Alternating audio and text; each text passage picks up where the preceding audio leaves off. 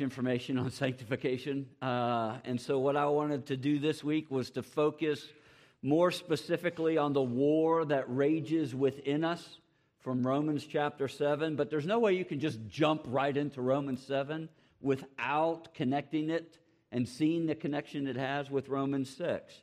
Paul's main point in our scripture reading of chapter 6, verses 1 through 14, is that the identity that we've been given in Adam has now been dropped by God.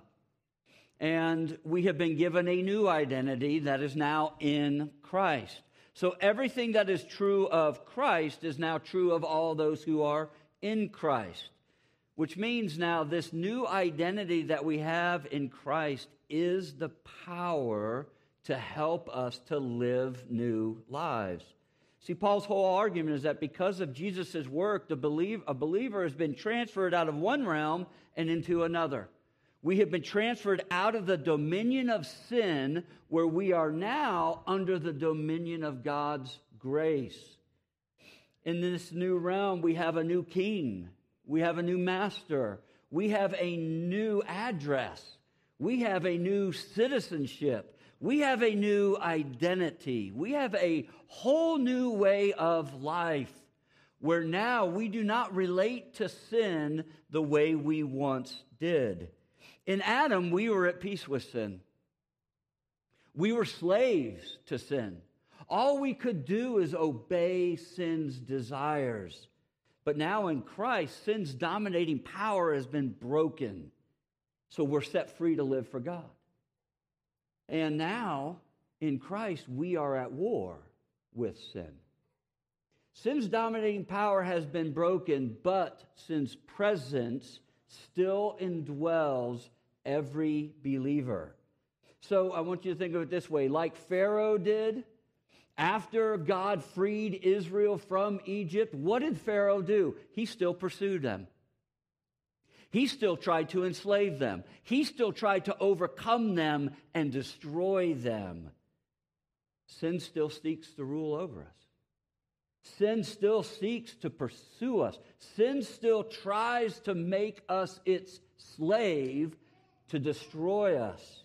And because it does, in verses 11 through 23 of chapter 6, Paul is commanding us to go to war against it.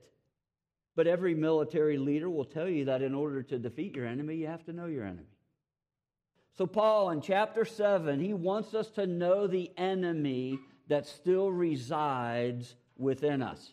And because it's a long passage, I'm going to have you remain seated. We're going to read all of chapter 7, and you cannot go through chapter 7 without reading chapter 8, verse 1. Do you not know, brothers, for I am speaking to those who know the law, that the law is binding on a person only as long as he lives. For a married woman is bound by law to her husband while he lives. But if her husband dies, she is released from the law of marriage. Accordingly, she will be called an adulteress if she lives with another man while her husband is alive.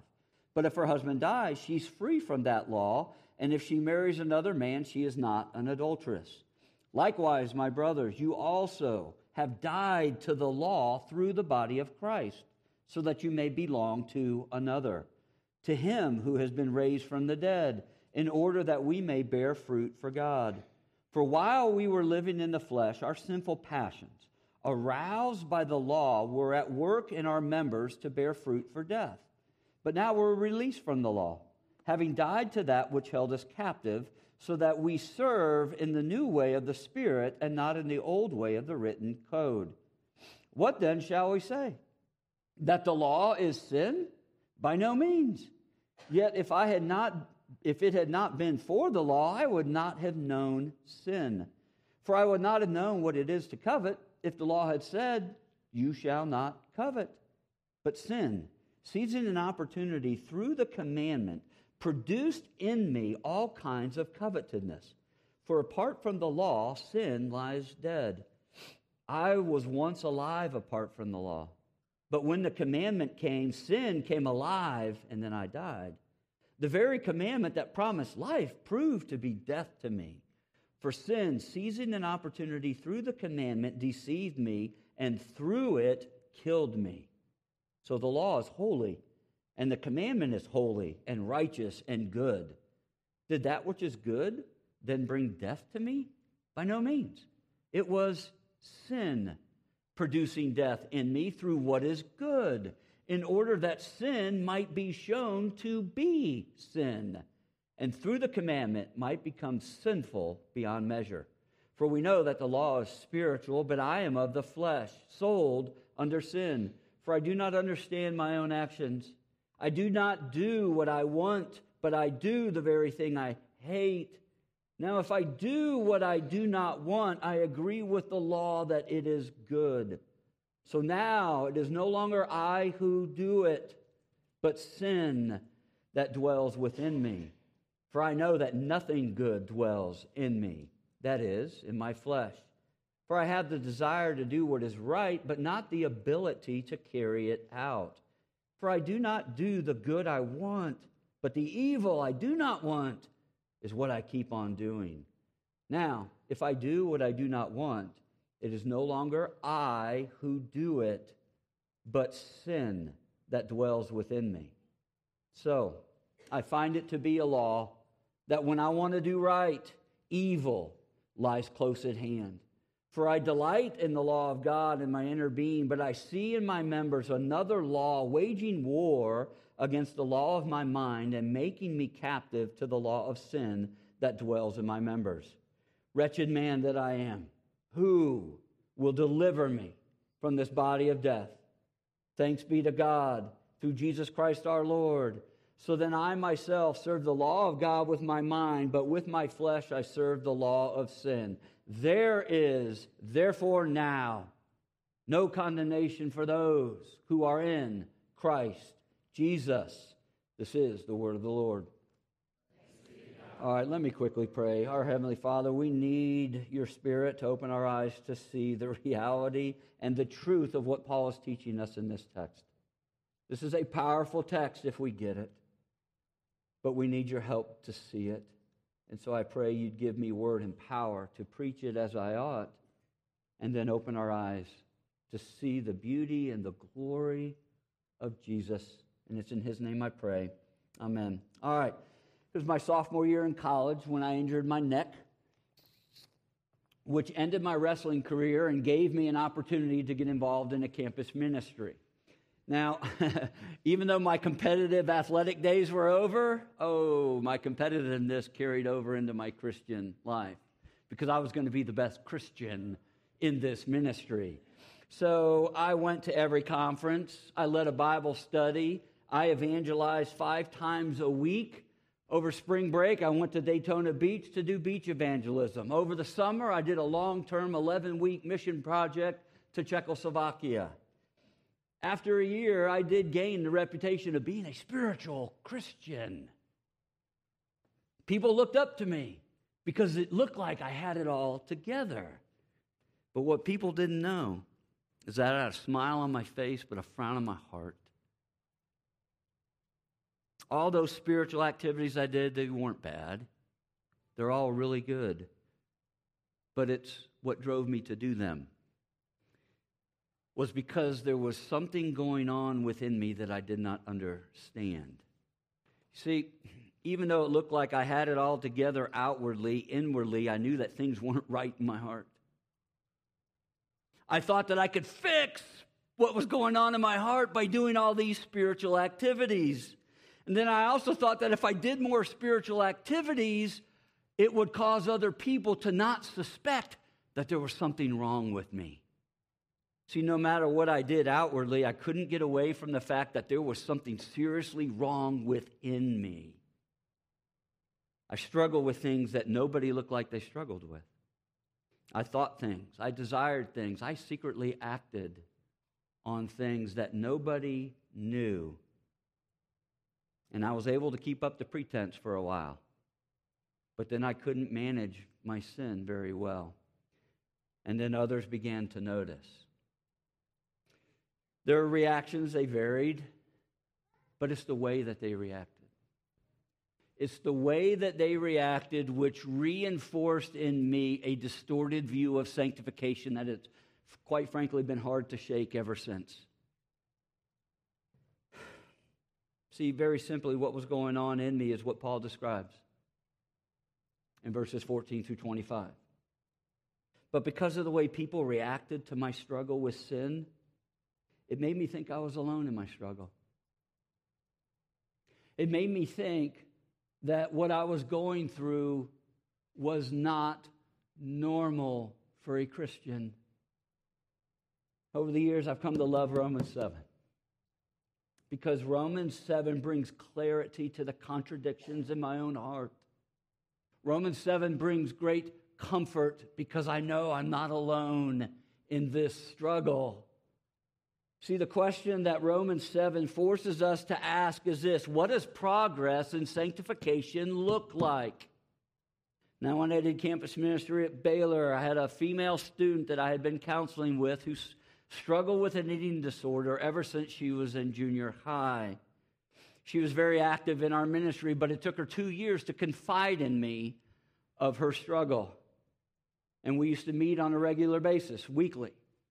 And then over time, I told her, you need to confide into some girls that will be able to help you and to walk with you through this. And she did. And she was doing great. And then all of a sudden, a few months later, I get a call from her where she is absolutely broken. She's struggling with God's love for her, and she doesn't even know if she's still a Christian because of it. So I asked her, did you throw up recently? And she said, I did over the weekend. And then I asked her, why do you think that God can't love you anymore? Well, because obviously I don't love him because I still sin. Oh, I said, so God's love for you is dependent on your love for him? And she said, I don't know, but all I know is I'm going backwards because I still struggle. And then I told her, I said, you have more assurance of your salvation than I do. I said, let's get this straight. Wait a minute. How long did you go without throwing up? She said, 2 months. Okay, let me get this straight. Now, for 3 to 4 years, or for 5 years, you had been throwing up 3 to 4 times a week, and then you threw up once in 2 months? And you're going backwards? Besides her struggle with this particular sin, she struggled even more with the way God viewed her because she still struggled with sin. And I wonder how many of you this morning struggle with the same thing. Is the struggle that we really have, is it really with our sin? Or is it with the way we think God views us because we struggle with sin? See, do you doubt God's love for you because you think that spiritual health consists of having no sickness at all? Do you believe and feel like you are regressing in sanctification because you still struggle?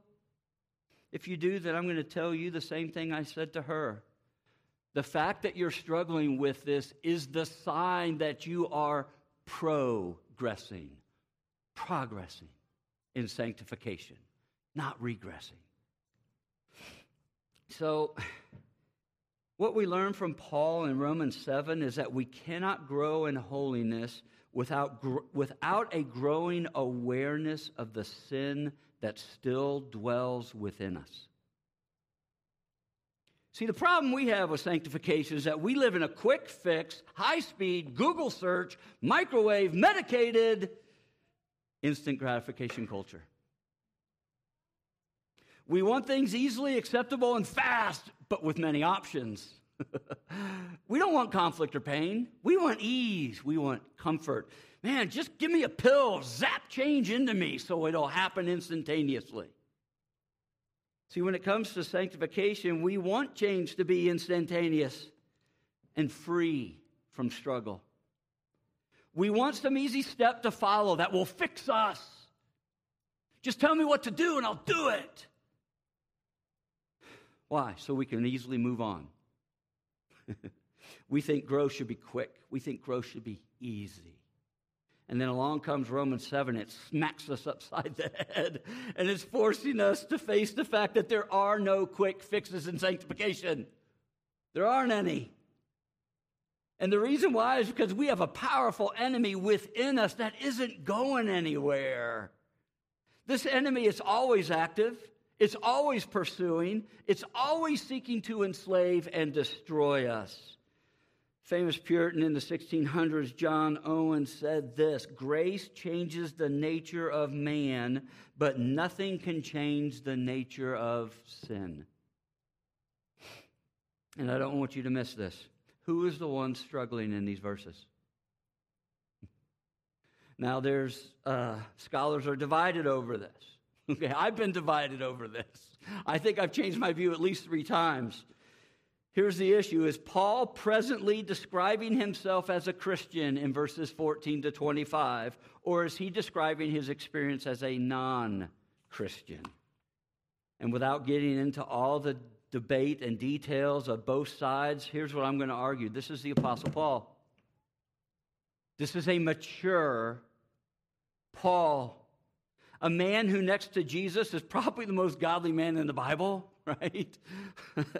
But here he is describing the struggle that he has within him, with this enemy within him, and how frustrated it is when he fails and he falls and he gives in to sin's desires.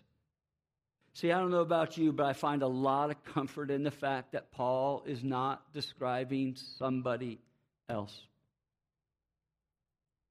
He's describing his present struggle and the tension that this struggle creates in his life, because it's a conflict between 2 opposing kingdoms. But this conflict is not out there somewhere like between 2 nations. It's happening in here within Paul, where there is a contradiction between what Paul desires and what Paul does.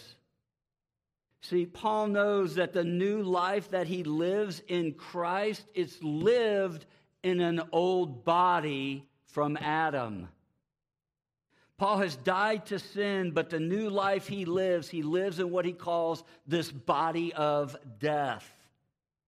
Now, this image is lost on us today, but it wasn't to Paul's audience, because Paul is writing to Romans who are very familiar with this phrase. See, the Romans used to chain their conquered foe who lived to the dead body of their fallen comrades. Face to face, hand to hand, foot to foot. And the famous historian and poet Virgil said this about it: the living and the dead at his command were coupled face to face and hand to hand, till choked with stench and loathed embraces tied, the lingering wretches pined away and died. The modern term or way to think about this body of death today, it's a zombie. It's a zombie. It has no life in it. It's dead. So here's my proposition for us this morning. It's very simple. You will never be motivated to fight against sin if you don't understand that this new life in Christ is lived out in an old body of death, whose power can be diminished, but whose presence will remain with you until you die. So to help us to understand sin's presence and power in our lives, to help us to know the enemy that resides within, God has given us a tool, a tool that becomes the instrument to reveal sin's evil nature. And what is that tool? What is that instrument? The law. The law. See, the structure of Romans 7 is very similar to the structure of Romans 6. So Paul isn't switching topics in Romans 7.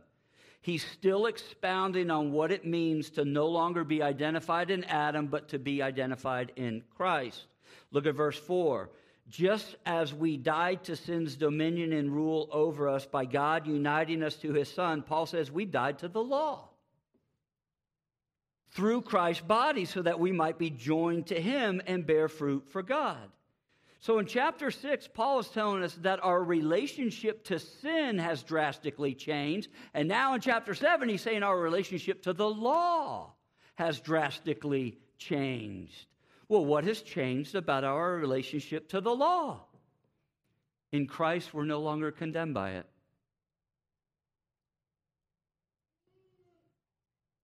In Christ, we are no longer condemned by the law like we were in Adam. See, verse 6, we've died to the law and been united to the one who fulfilled the law, which means what? We've been released from its condemning power. We're no longer required to meet its standard. Why? Because Jesus met the law's perfect standard for us. But then, in verses 7 through 13, we see that even though we died to the law by being united to Christ, the law's function hasn't changed.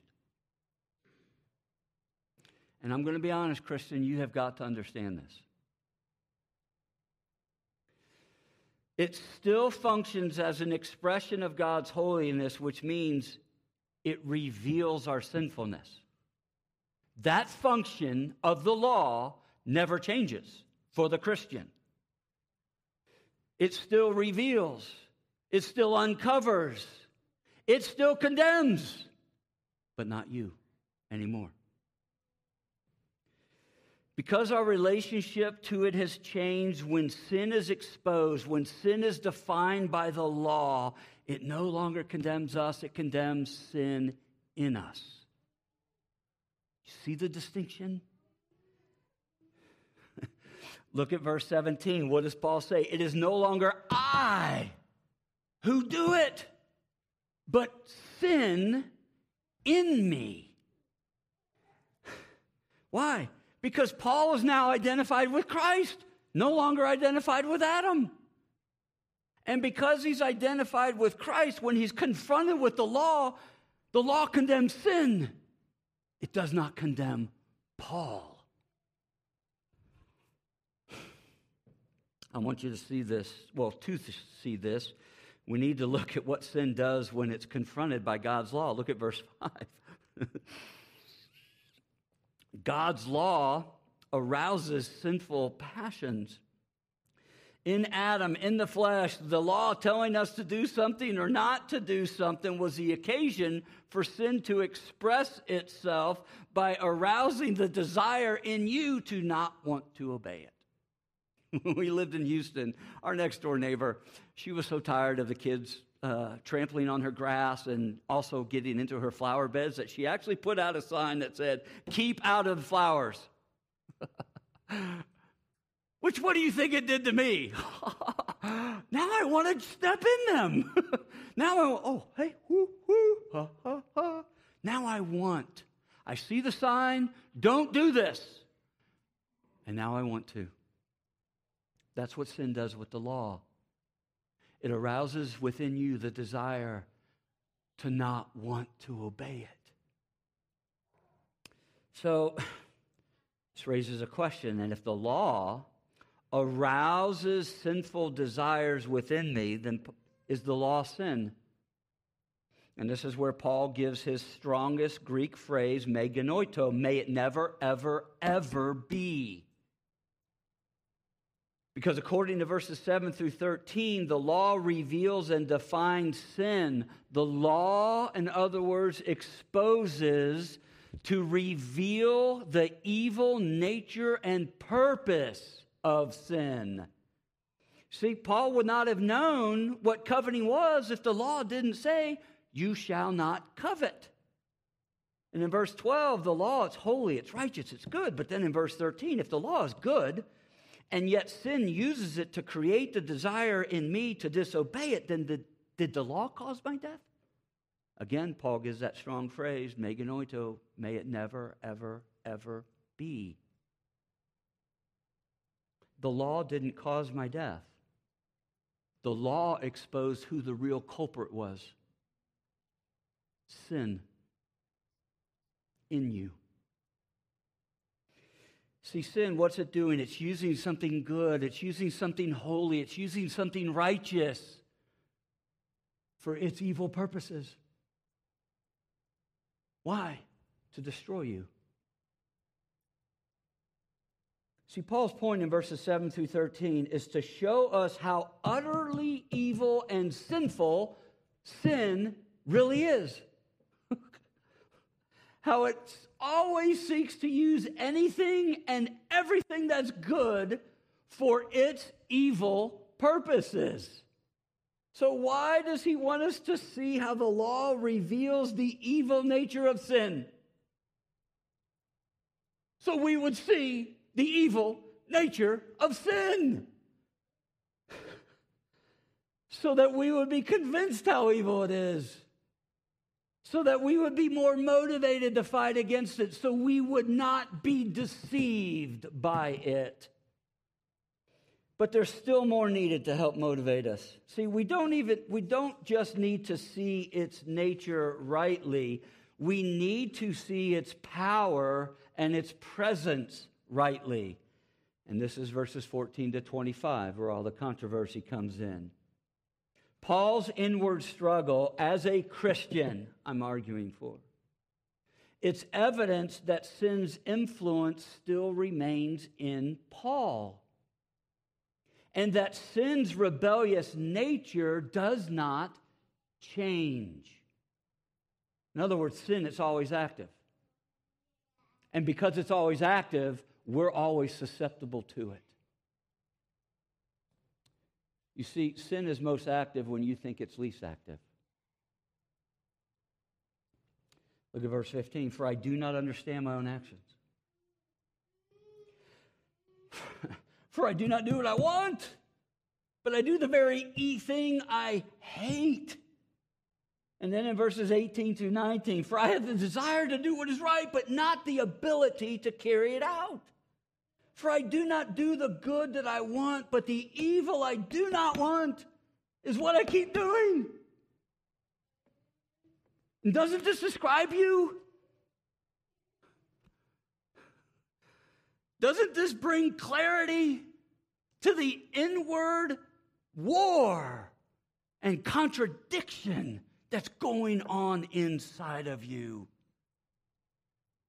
Doesn't this bring clarity to the struggle that you face that nobody else really knows?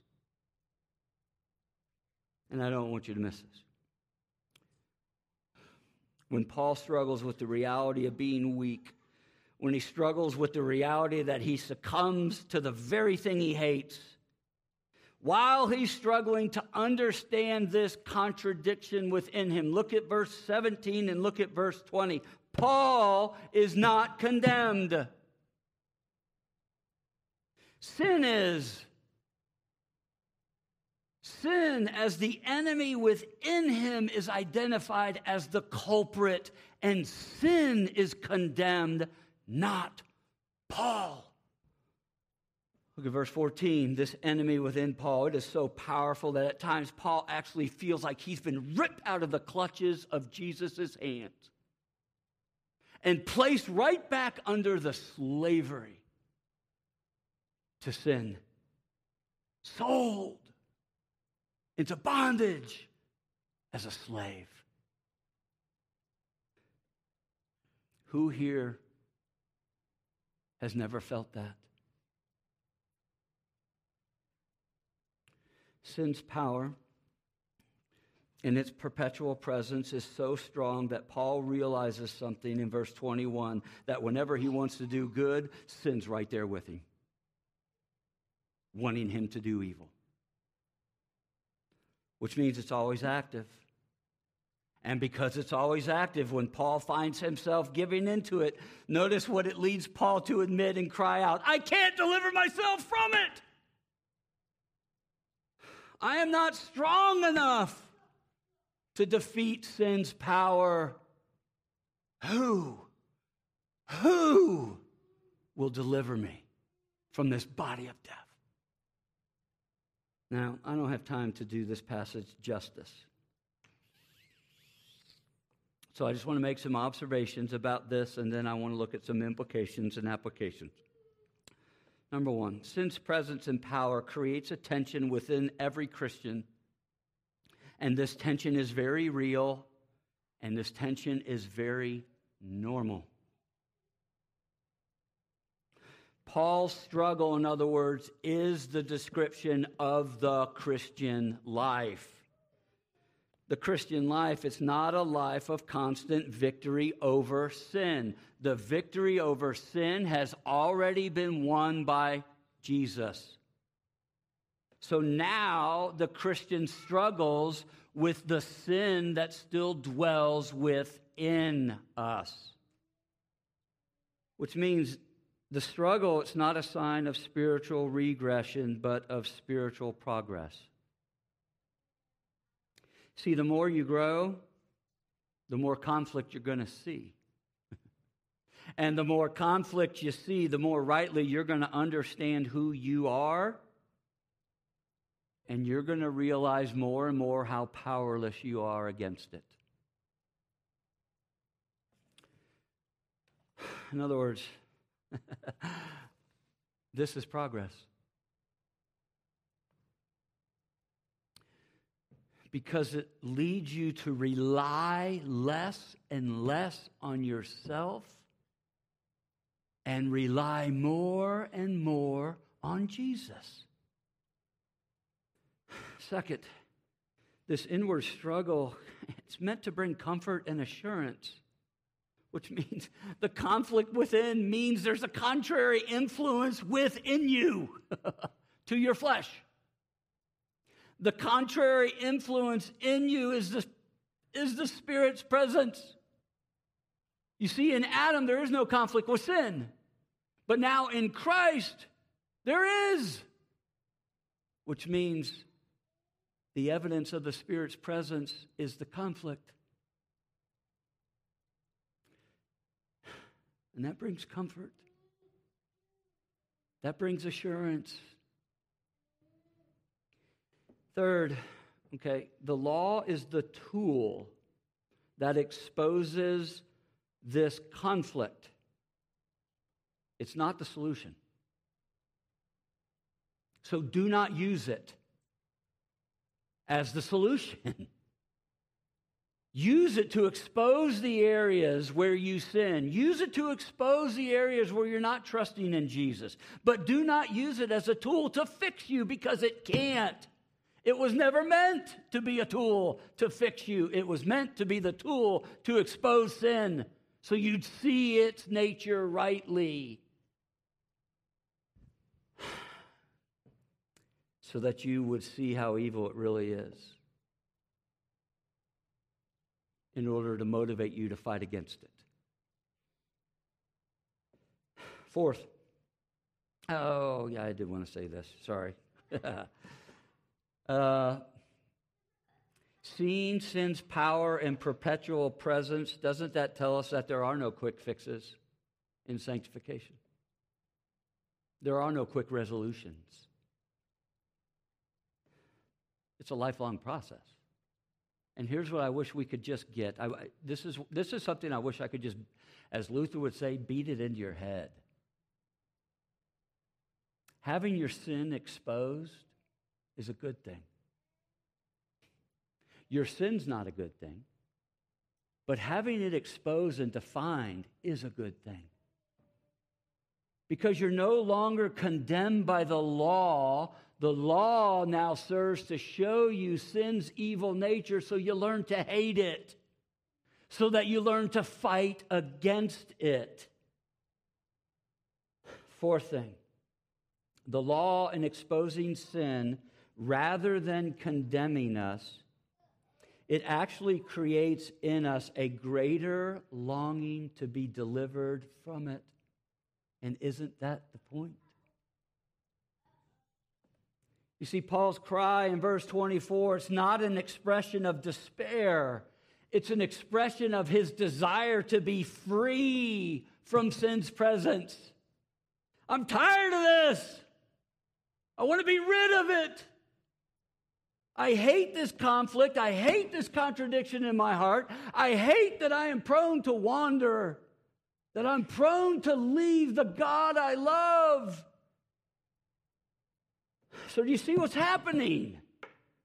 The struggle with sin is actually producing within Paul a growing hatred for it. It's actually causing a greater longing and desire to be delivered from it. And isn't this what we most need? In order to stop loving our sin, we have to learn to hate it. And in order to hate it, we have to see its nature and its purposes rightly. Well, no, we're on the fifth one now. Leads to the fifth thing. The struggle with sin should produce humility within us. The fact that every Christian will struggle with sin should humble every Christian. Because sin is always active, because sin is always pursuing and seeking to destroy, then we're always susceptible to it. Knowing this should cause us to be more patient with others. Knowing this should cause us to be more compassionate with others. Knowing this should cause us to be more understanding of what others are going through because we understand the struggle.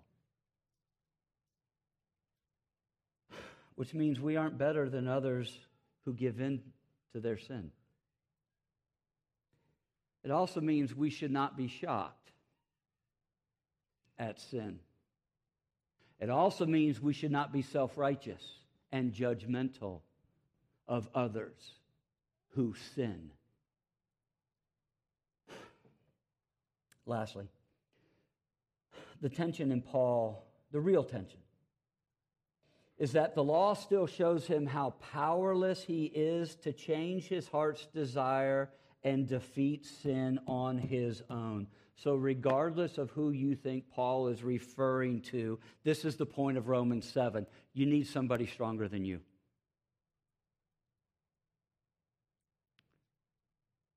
The law is meant to lead you outside of yourself, to look to the only one who never succumbed to sin's desires, to look to the only one who did for you what you cannot and could not do for yourself. In other words, the law cannot change your desire for sin. It's meant to expose your sin and lead you to the only one who can heal you when you do sin.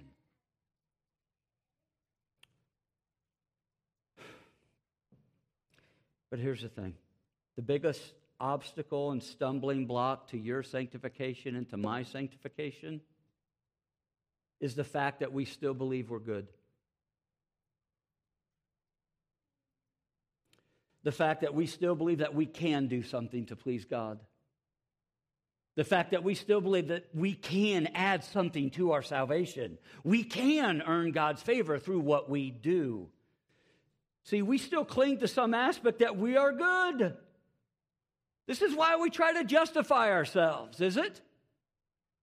This is why we cling to our own righteousness and think we're better than other people who aren't as righteous as us. This is why we still try to fight sin in our own power. Because we don't believe what the law causes Paul to see. There is nothing, absolutely nothing good that dwells within me. Every one of us needs to feel the weight of those words. So you may disagree with Paul over that statement, but your disagreement only proves how powerful sin is. Why? Because sin doesn't want you to trust in Jesus. It wants you to trust in yourself. It wants you to lean and cling to your own righteousness, not Jesus's. See, if this is you, this is why you can't rest. If this is you, this is why there's no joy. in your life. If this is you, you can't rest because you know you keep failing. And when you fail, what do you feel? Condemned. I don't measure up. I'm not enough. And because you feel condemned, you're worried that others are going to find out. This is why you hide. This is why you try to cover up the reality of the inward struggle that's happening in you. Or then you go to the opposite extreme. You become so paralyzed by sin, and then you become depressed that you just give up. What's the point? If this is you, look at verses 24 through 25 again. When the law shows Paul that there is nothing good in him, notice it doesn't paralyze Paul, nor does it depress Paul.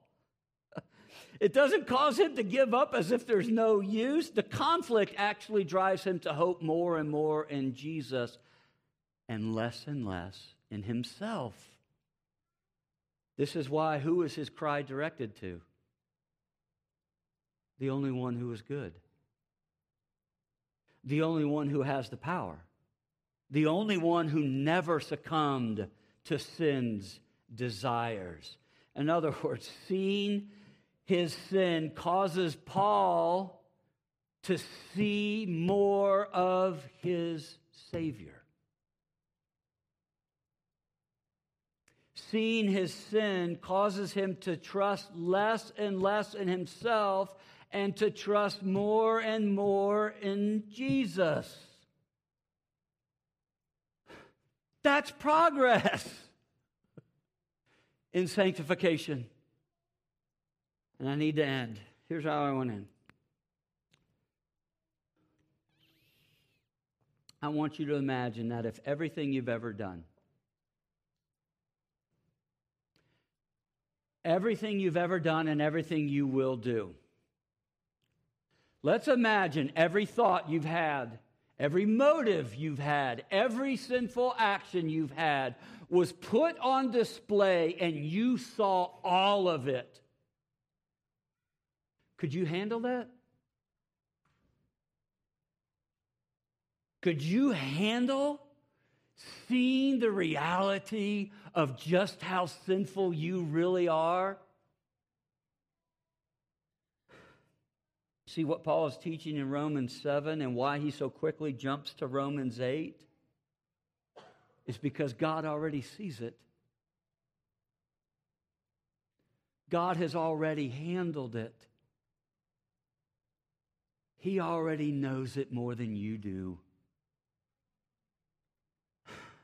That means every evil thought, every evil desire, every evil action that you have committed and ever will commit has already been condemned.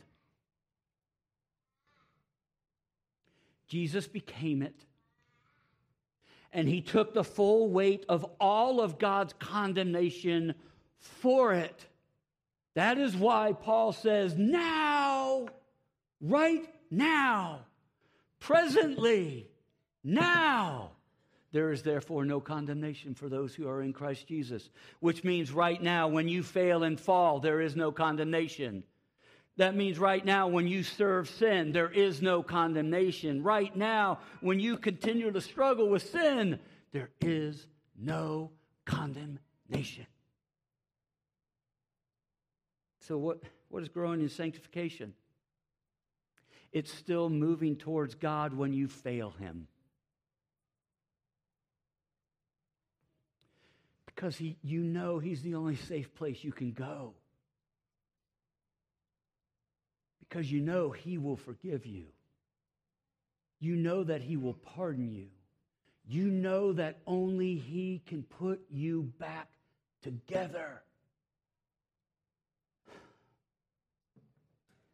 Because there is therefore now no condemnation for those who are in Christ Jesus. That's how Paul begins chapter 8. You know how he ends it? because there's no condemnation, then guess what? There is nothing that can separate you now from the love of God in Christ.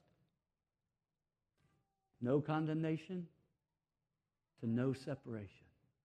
Amen.